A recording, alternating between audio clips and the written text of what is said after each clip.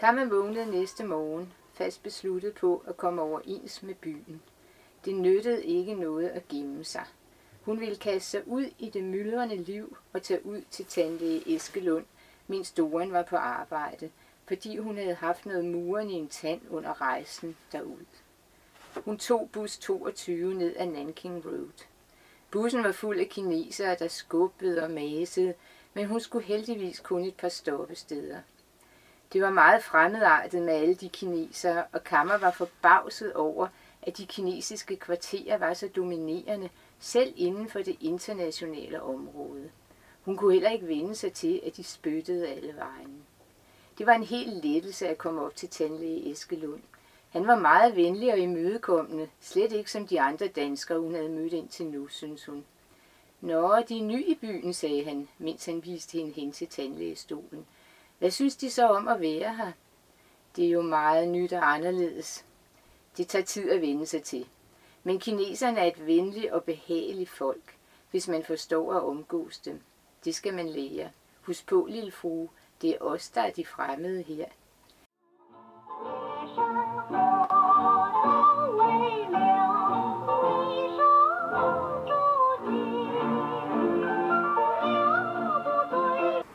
Velkommen til dig, Arabella.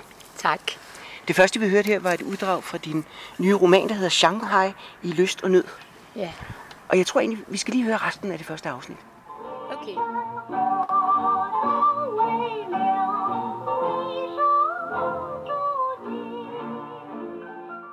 Men herr Eskelund, uden os vesterlændinge, var kineserne der aldrig kommet så langt her i Shanghai.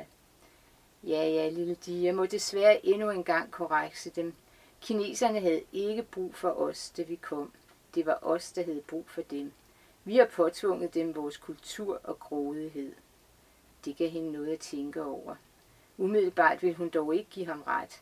Men bussen tilbage ville hun ikke med, så inden hun forlod klinikken, spurgte hun Eskelund, hvor meget man skulle betale for en rickshaw til Cathay Mansion. 20 cent vil være rimeligt, vil jeg tro, svarede han. Vil det være deres første tur? Ja, jeg overvejer i hvert fald at kaste mig ud i det, svarede Kamma. God idé. Det er absolut byens bedste, billigste og hurtigste transportmiddel. Jeg har hverken set eller kørt i sådan en før, sagde Kamma. Det kræver lidt tilvænning at lade et andet menneske trække afsted med sig på den måde, men her i byen er det helt naturligt, svarede Eskelund og holdt døren for hende. På vej ned ad trappen spekulerede hun på, hvordan man gjorde, men da hun kom ned på gaden, gik det helt af sig selv. Der var hele tiden rickshaw-kulier, der bød sig til med deres vogne, og hun var knap kommet ud af døren, før hun fik øjenkontakt med en, der kaldte Missy og pegede på sin vogn. Hun nikkede, og han løftede straks de 2 stænger, der havde hvilet mod gaden, så hun kunne sætte sig op i vognen. Hun var lettet over, at det ikke var sværere. Han forstod også, hvor de skulle hen, og Kamma prøvede at falde til ro, men hun fik øje på sin højre hånd, der holdt krampagtigt i vognens ene side, mens den anden holdt på hendes taske. Afsted gik det, ud og ind mellem trafikken. Det var først, da de bevægede sig ind i de stille smågader i det franske kvarter, at Kamma opdagede, at rickshaw-kulingen løb på bare fødder. Dap, dap, dap, lød det på asfalten. Han havde ikke engang gamle slidte klude eller stråsandaler på fødderne, som hun ellers havde lagt mærke til, at de andre havde. Hun kiggede på hans krop. Det var en yngre mand. Hvis ikke byrådet havde pålagt alle rickshaw-kulier at have noget på overkroppen, ville hun sikkert have set sveden hagle ned af ham. Nu så hun kun en laset, fugtig tunika, som blafrede omkring ham i farten, men fornemmede dog et kraftigt muskuløst skulderparti. Hun fjernede hurtigt blikket og forsøgte at koncentrere sig om omgivelserne, der for forbi. Hun ville øve sig i på alle måder og lade som om hun var erfaren og rolig. Fremme ved Cathay Mansion stoppede han, og hun stod ud, tog sin punkt frem og gav ham 20 cents. Han tog smilende imod dem uden kommentarer, løftede vognens stænger og gik over mod en gruppe rickshaw-kulier, der stod og ventede på kunder.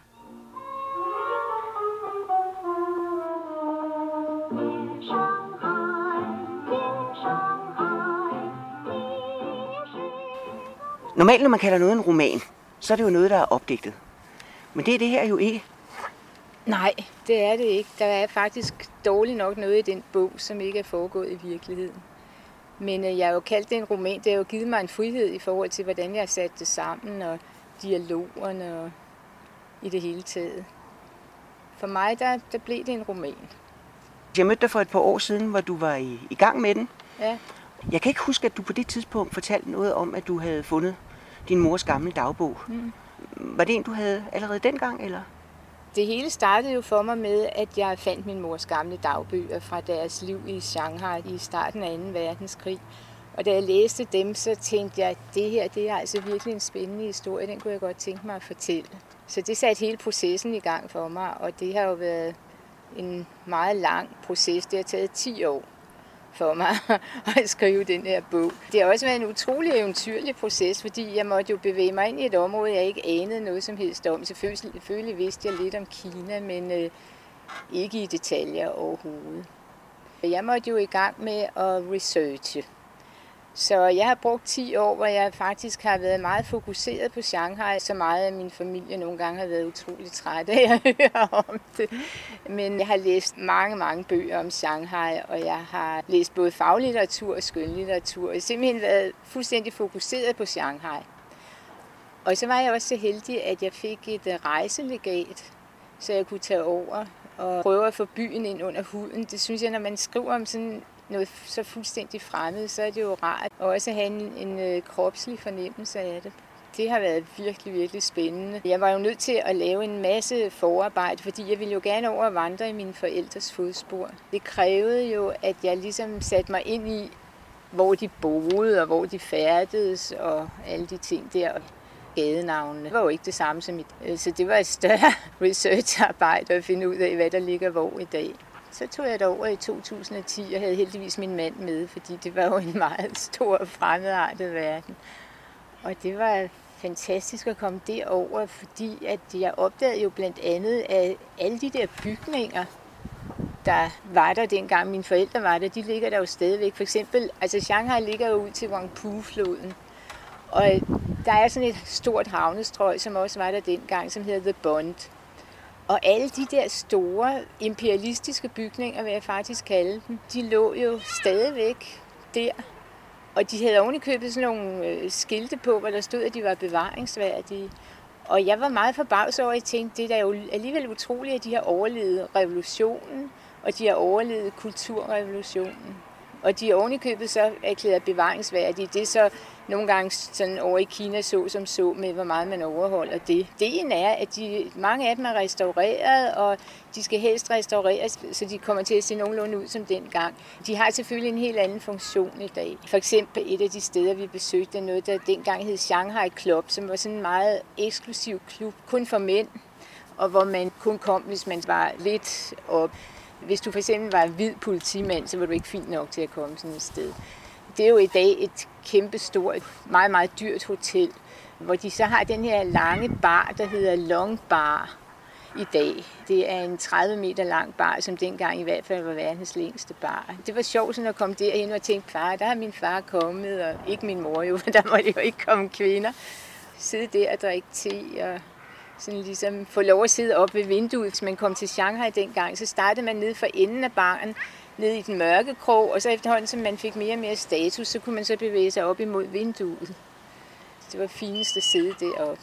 Så vandrede vi jo rundt derovre i mine forældres fodspor. Det var så sjovt, ikke? Fordi at vi var jo henne det sted, hvor de havde boet. Det var også erklæret bevaringsværdigt. Ikke fordi mine forældre havde boet der, men fordi det er gamle Art Deco-bygninger meget af det her.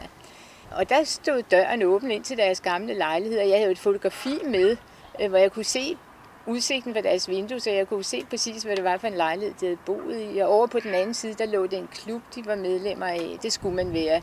Man skulle være medlem af en klub, hvor man sådan kunne komme og danse og være social. Ikke? Og der lå det, der dengang hed den franske klub, der i dag er et japansk hotel.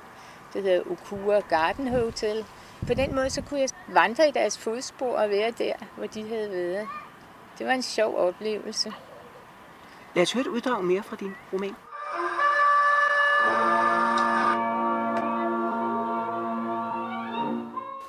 De gik i biografen og så Chaplins Moderne Tider, som de syntes var god, men sørgelig.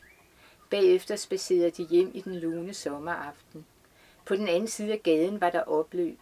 En gruppe festklædte mennesker stod samlet om noget. Kamma ville over og se, hvad der foregik. Doren opgav at holde hende tilbage. Han ville helst bare hjem. En stor sort bil bremsede op. Ud steg John D. Powell, ejeren af avisen China Weekly Review. Hans kinesiske chauffør kom også og blandede sig med gruppen. Kamma trængte sig på. Chaufføren trak en lommelygte frem og sigtede på noget på jorden.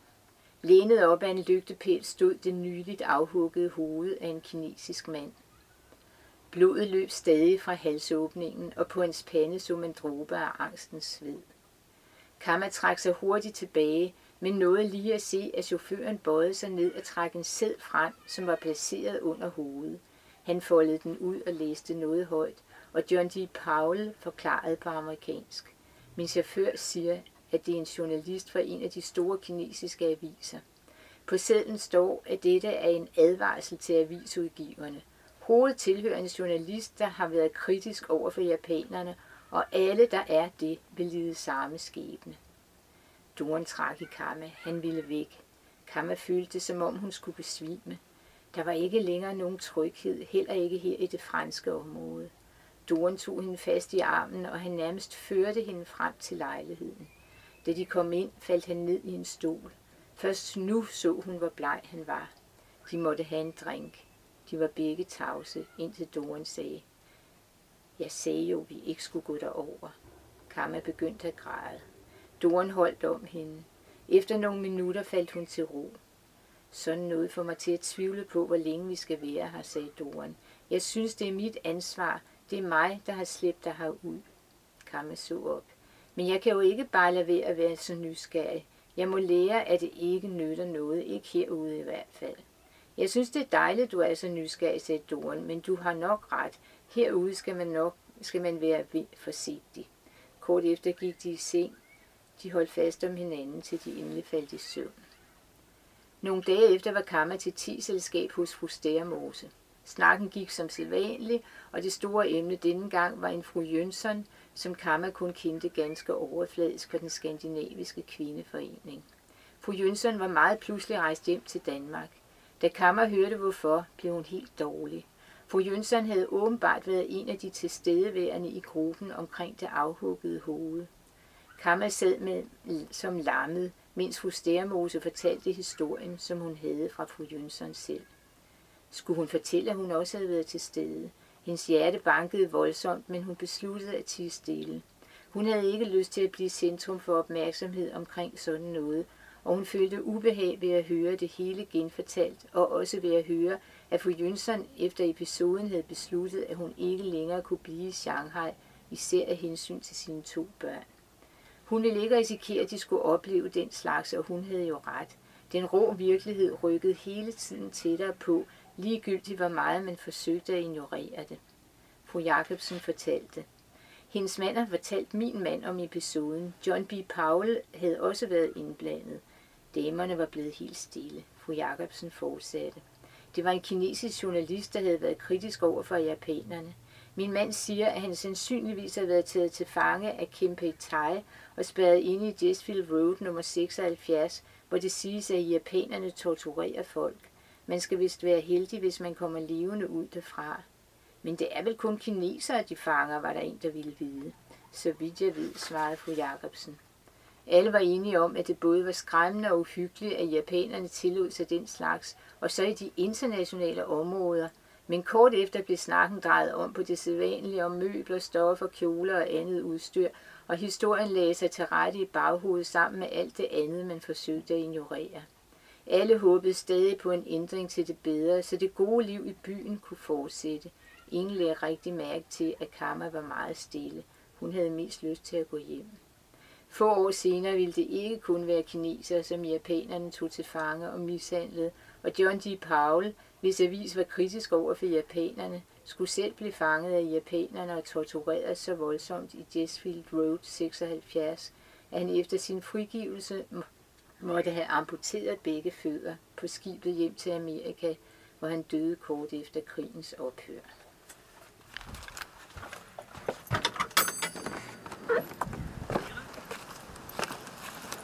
Hvad er det for noget med de der japanerne og kineserne?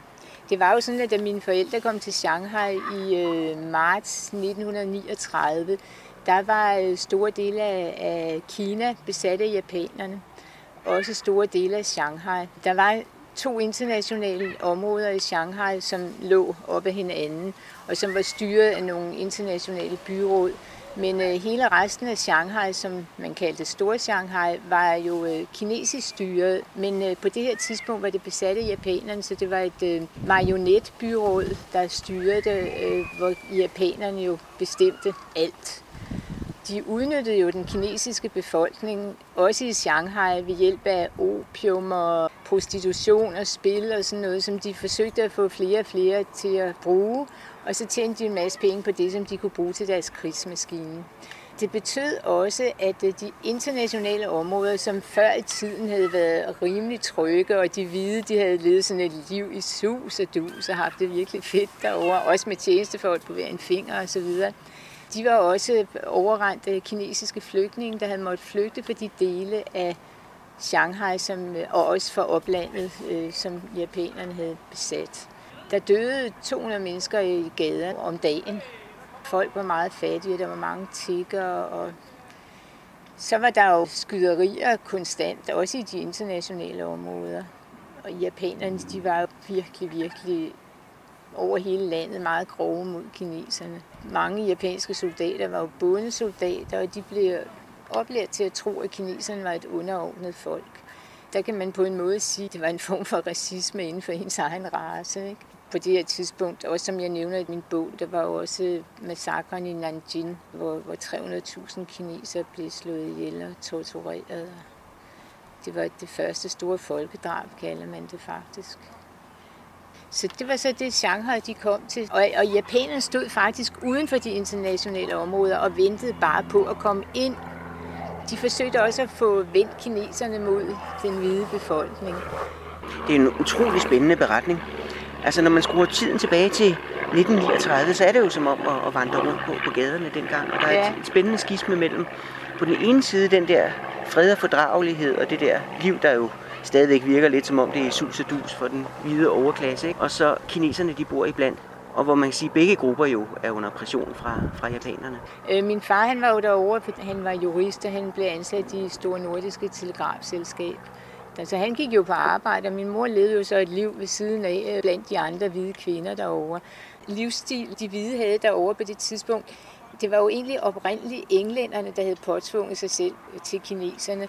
Så det var deres kolonialistiske livsstil, der dominerede. Selv når de holdt teselskab, ikke, så fulgte man de der regler med værtinden, der skulle hælde te op til alle og dosere fløden eller mælken i teen osv. osv. Det var et meget indskrænket miljø, og min mor følte sig frygtelig ensom, fordi det var svært at finde nogen at snakke med. Du skriver i bogens efterord, at du faktisk efterfølgende er blevet meget forbavset over, at det kun var en ganske kort periode, de var dernede, fordi du gennem din opvækst og barndom har haft fornemmelsen af, at det var et helt liv, de havde dernede.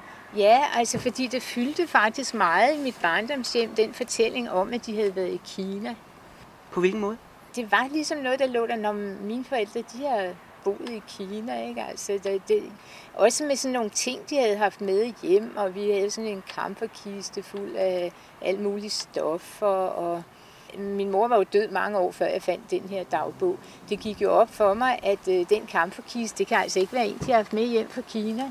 Fordi da mine forældre beslutter et år efter at tage hjem, så styrter hun jo ud i byen og køber alle mulige ting, hun vil have med hjem. Og de har 7 kamferkister med hjem, men de kommer bare aldrig til Danmark. Fordi der sker nemlig det, at på vejen hjem, de sejler hjem med et ØK-skib, og de har også købt en super lækker bil og har alt det her med på det her ØK-skib. Men da de ligger på vej hjem og ligger nede i Adenbugten, kommer der telegram om, at Danmark er blevet besat. De skibe der, de kom jo ikke hjem til Danmark, dem der overlevede krigen. De kom først hjem til Danmark efter krigen var slut. De må rejse ind over land, så alle deres ting bliver losset af i Suez og står det i et parkhus, som senere bliver bombet. Så det eneste, de faktisk får med hjem, det er heldigvis for mig et stort fotoalbum har de, og selvfølgelig hendes dagbøger og sådan nogle stoffer og nogle kjoler. Jeg har også nogle kjoler, hun fik syet derovre, ikke? og sådan nogle ting. Men resten, det bliver bombet. Undtagen lige bilen, den bliver så af en eller anden grund sat af over i England, hvor den så står, og de får den så hjem efter krigen, og den kørte vi rundt i København, indtil jeg var 10 år, så det var jo meget skægt. Så efter jeg sådan ligesom har forsket i historien, og jeg har fundet ud af, hvor den bil egentlig kom fra, den er købt i Shanghai. Men det fyldte alligevel meget. Det var en del af deres identitet. Efterhånden, som jeg sådan kom dybere ind i historien og i Shanghai og Shanghais historie, og hvordan det var ved at leve dengang, det var jo så fremmedartet. Det var jo ikke noget med, at man lige fløj til Shanghai, og så fløj man hjem igen. Det tog en måned at sejle derover, ikke?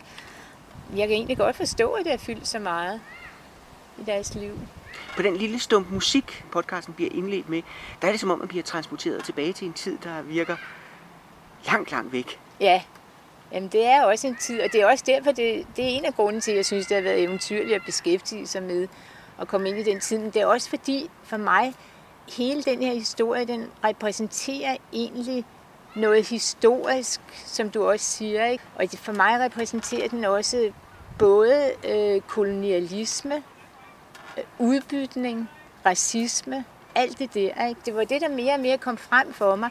Så på en måde synes jeg egentlig selv, at jeg har fortalt en historie om det via Shanghai og via et hverdagsliv i Shanghai. Og det har jo været utroligt spændende. Der er mange skæbner i fortællingen. Hvordan er du stødt på dem? Jamen altså nu for eksempel viste det sig jo for mig, at Shanghai var et af de eneste, om ikke efter 38, det eneste sted, hvor jøderne kunne flygte til. Og det var jo noget, jeg fandt ud af, fordi jeg læste i min mors dagbog, at min far kommer hjem og fortæller, at nu er der kommet et skib til med jøder. Og så tænkte jeg, okay, det bliver jeg altså nødt til at researche i. Og der fandt jeg jo ud af, at 20-25.000 jøder flygtede til Shanghai, hvor de levede et meget fattigt liv, men der var jo ikke nogen kinesere, der havde noget imod jøder. Der var ikke nogen antisemitisme i Kina, og mange af dem er jo kommet tilbage senere hen, efter Kina er åbnet op med deres børn og børnebørn, har mødt de her kinesere igen og været utroligt taknemmelige for, for det var jo først bagefter, de opdagede, hvad der var sket med resten af deres familie. Ikke? Det var alt sammen noget, der ligesom lå i dagbogen, som her var et hint om det og et hint om det, ikke? Og så har jeg så sat mig længere ind i det, ikke? Og så det ene fører jo til det andet, når man laver research, ikke? Så opdager man, om der er også det, og der er også det, og så videre, ikke? Lad os høre det er et af mine favoritpassager for din bog, som er historien om et tysk-jødisk ægtepar, hvor manden har været i Berlin-filharmonikerne, og hustruen var operasanger. Men de får et noget andet liv. Hver aften omkring midnat kunne man se en mand gå over Garden Bridge fra Hongqiu ind i det internationale settlement. Hans frakke var lurvet og slidt, hans ansigt gråt og træt, men kom man tæt på ham og så hans øjne, kunne man fornemme, at der var noget specielt over ham. Han havde et særligt talent. Han var musiker, en kendt tysk violinist, der havde spillet i Berlins symfoniorkester, indtil alle jøder var blevet opsagt. Hans hustru havde været en feteret operasangerinde. Deres store herskabslejlighed i Berlins centrum var nu skiftet ud med en gammel seng under en trappe på en af de udbombede fabrikker i Hongqiu, Shanghais nordlige bydel. De var for snart et halvt år siden ankommet sammen med flere hundrede flygtende jøder på det italienske skib Conte Verde, som de var stået på i Genova, hvortil de var ankommet i tog sammen med store grupper af tyske, polske og østrigske jøder. Alle var blevet ydmyget ved grænserne fra det tyske rige, hvor de var blevet grundigt kropsvisiteret. Det var den kun tilladt at tage en kuffert og 20 rigsmark med ud. Blev nogen taget i forsøg på at få mere med, blev de skudt. Rejsen med Conte Verde havde været ydmygende.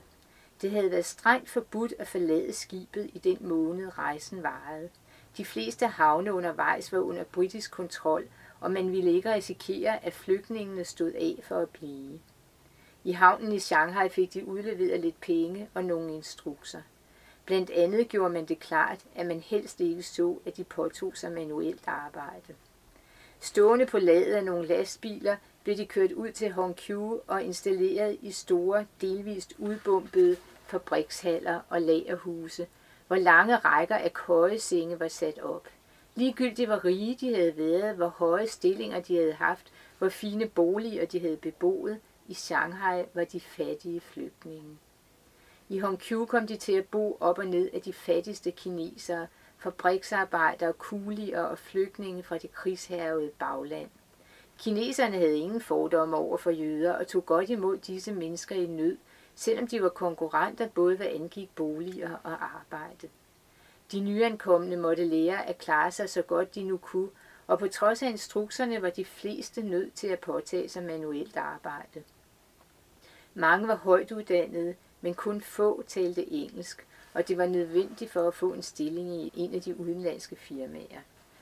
For at overleve lærte de at gøre som kineserne. Nogle blev gadehandlere, og andre slog sig ned med egen butik, og det blev moderne blandt de rige jødiske familier i de internationale bydele at ansætte disse fattige trosfæller som tjenere, chauffører eller gartnere. Et jødisk kvarter voksede frem i Hongqiu, hvor den handelskultur, de medbragte hjemme fra Europa, blomstrede. Slagter af dagligvarebutikker, små billige caféer, kaffehuse, konditorier. Man begyndte at kalde området Lille Wien. Som han gik her i aftenmørket, tænkte han på, at han og hans kone alligevel havde været heldige. Verdens døre var lukket for de jødiske flygtninge. Ingen ville øge deres flygtningekvoter. Shanghai var så godt som den eneste mulighed, og det italienske rederi Lloyd Tristenos tjente gode penge på sin faste rutefart med de desperate flygtninge, som måtte betale dobbelt takst. Han selv var blevet gadesælger. Sammen med nogle af sine jødiske venner lavede han forskellige retter, som de solgte på gaden.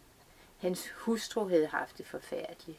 Hun kunne slet ikke forlige sig med at skulle bo sammen med alle de mennesker, og efter nogen tid havde han fundet på at installere dem i et lille aflukke under en trappe. Der var i det mindste en smule privatliv. Han havde meget mod sin vilje måtte nøde hende til at finde en måde at tjene penge på, så hun, der tidligere havde været vant til de store scener over hele Europa, sang nu på en bar i det internationale settlement. Det havde ikke gjort situationen bedre, men det var nødvendigt. De skulle overleve. På et punkt havde hun været heldig. Barens ejer havde givet hende et rum, hvor hun kunne være sig selv, klædt om i ro og fred. Hun mødte altid tidligt for at være alene. Her var mere fred end under trappen, indtil det uundgåelige tidspunkt, hvor der blev banket på døren som signal til, at nu skulle hun ind. Det tilrådede lokale var fyldt med mennesker af en ganske anden type, end hun var vant til. Brovdende forretningsmænd, sømænd, soldater og politibetjente, der havde fri for tjenesten, og kvinder af alle nationaliteter. Alle kvinder i rummet var afhængige af mændenes forgodtbefindende, også hun. Men hun havde fået sat en grænse. Hun var der for at synge. Intet andet. Derfor var det også vigtigt for hende, at hendes mand kom og hentede hende hver aften. Som han gik her i de oplyste gader med de funklende neonreklamer, for senere at drage ned af en mindre smøge, vidste han ikke, at denne aften ville blive noget særligt. Han ville banke på døren ind til hendes omklædningsrum. Der ville ikke komme noget svar. Han ville åbne døren, og han ville først få øje på hendes fødder, og fuld af modstand og angst ville han hæve blikket, følge kroppens konturer i dens unaturlige, let duende svaren midt i lokalet. Han ville fare hen og lægge sine arme omkring hendes ben og forsøge at løfte hende, samtidig med at han råbte på hjælp og prøvede at få stolen, hun havde skubbet væk, op at stå. Og han ville komme op på stolen, og rummet ville blive fyldt med mennesker, der forsøgte at hjælpe ham, og de ville få hende ned for sent. Han ville sørge, men han ville også forstå.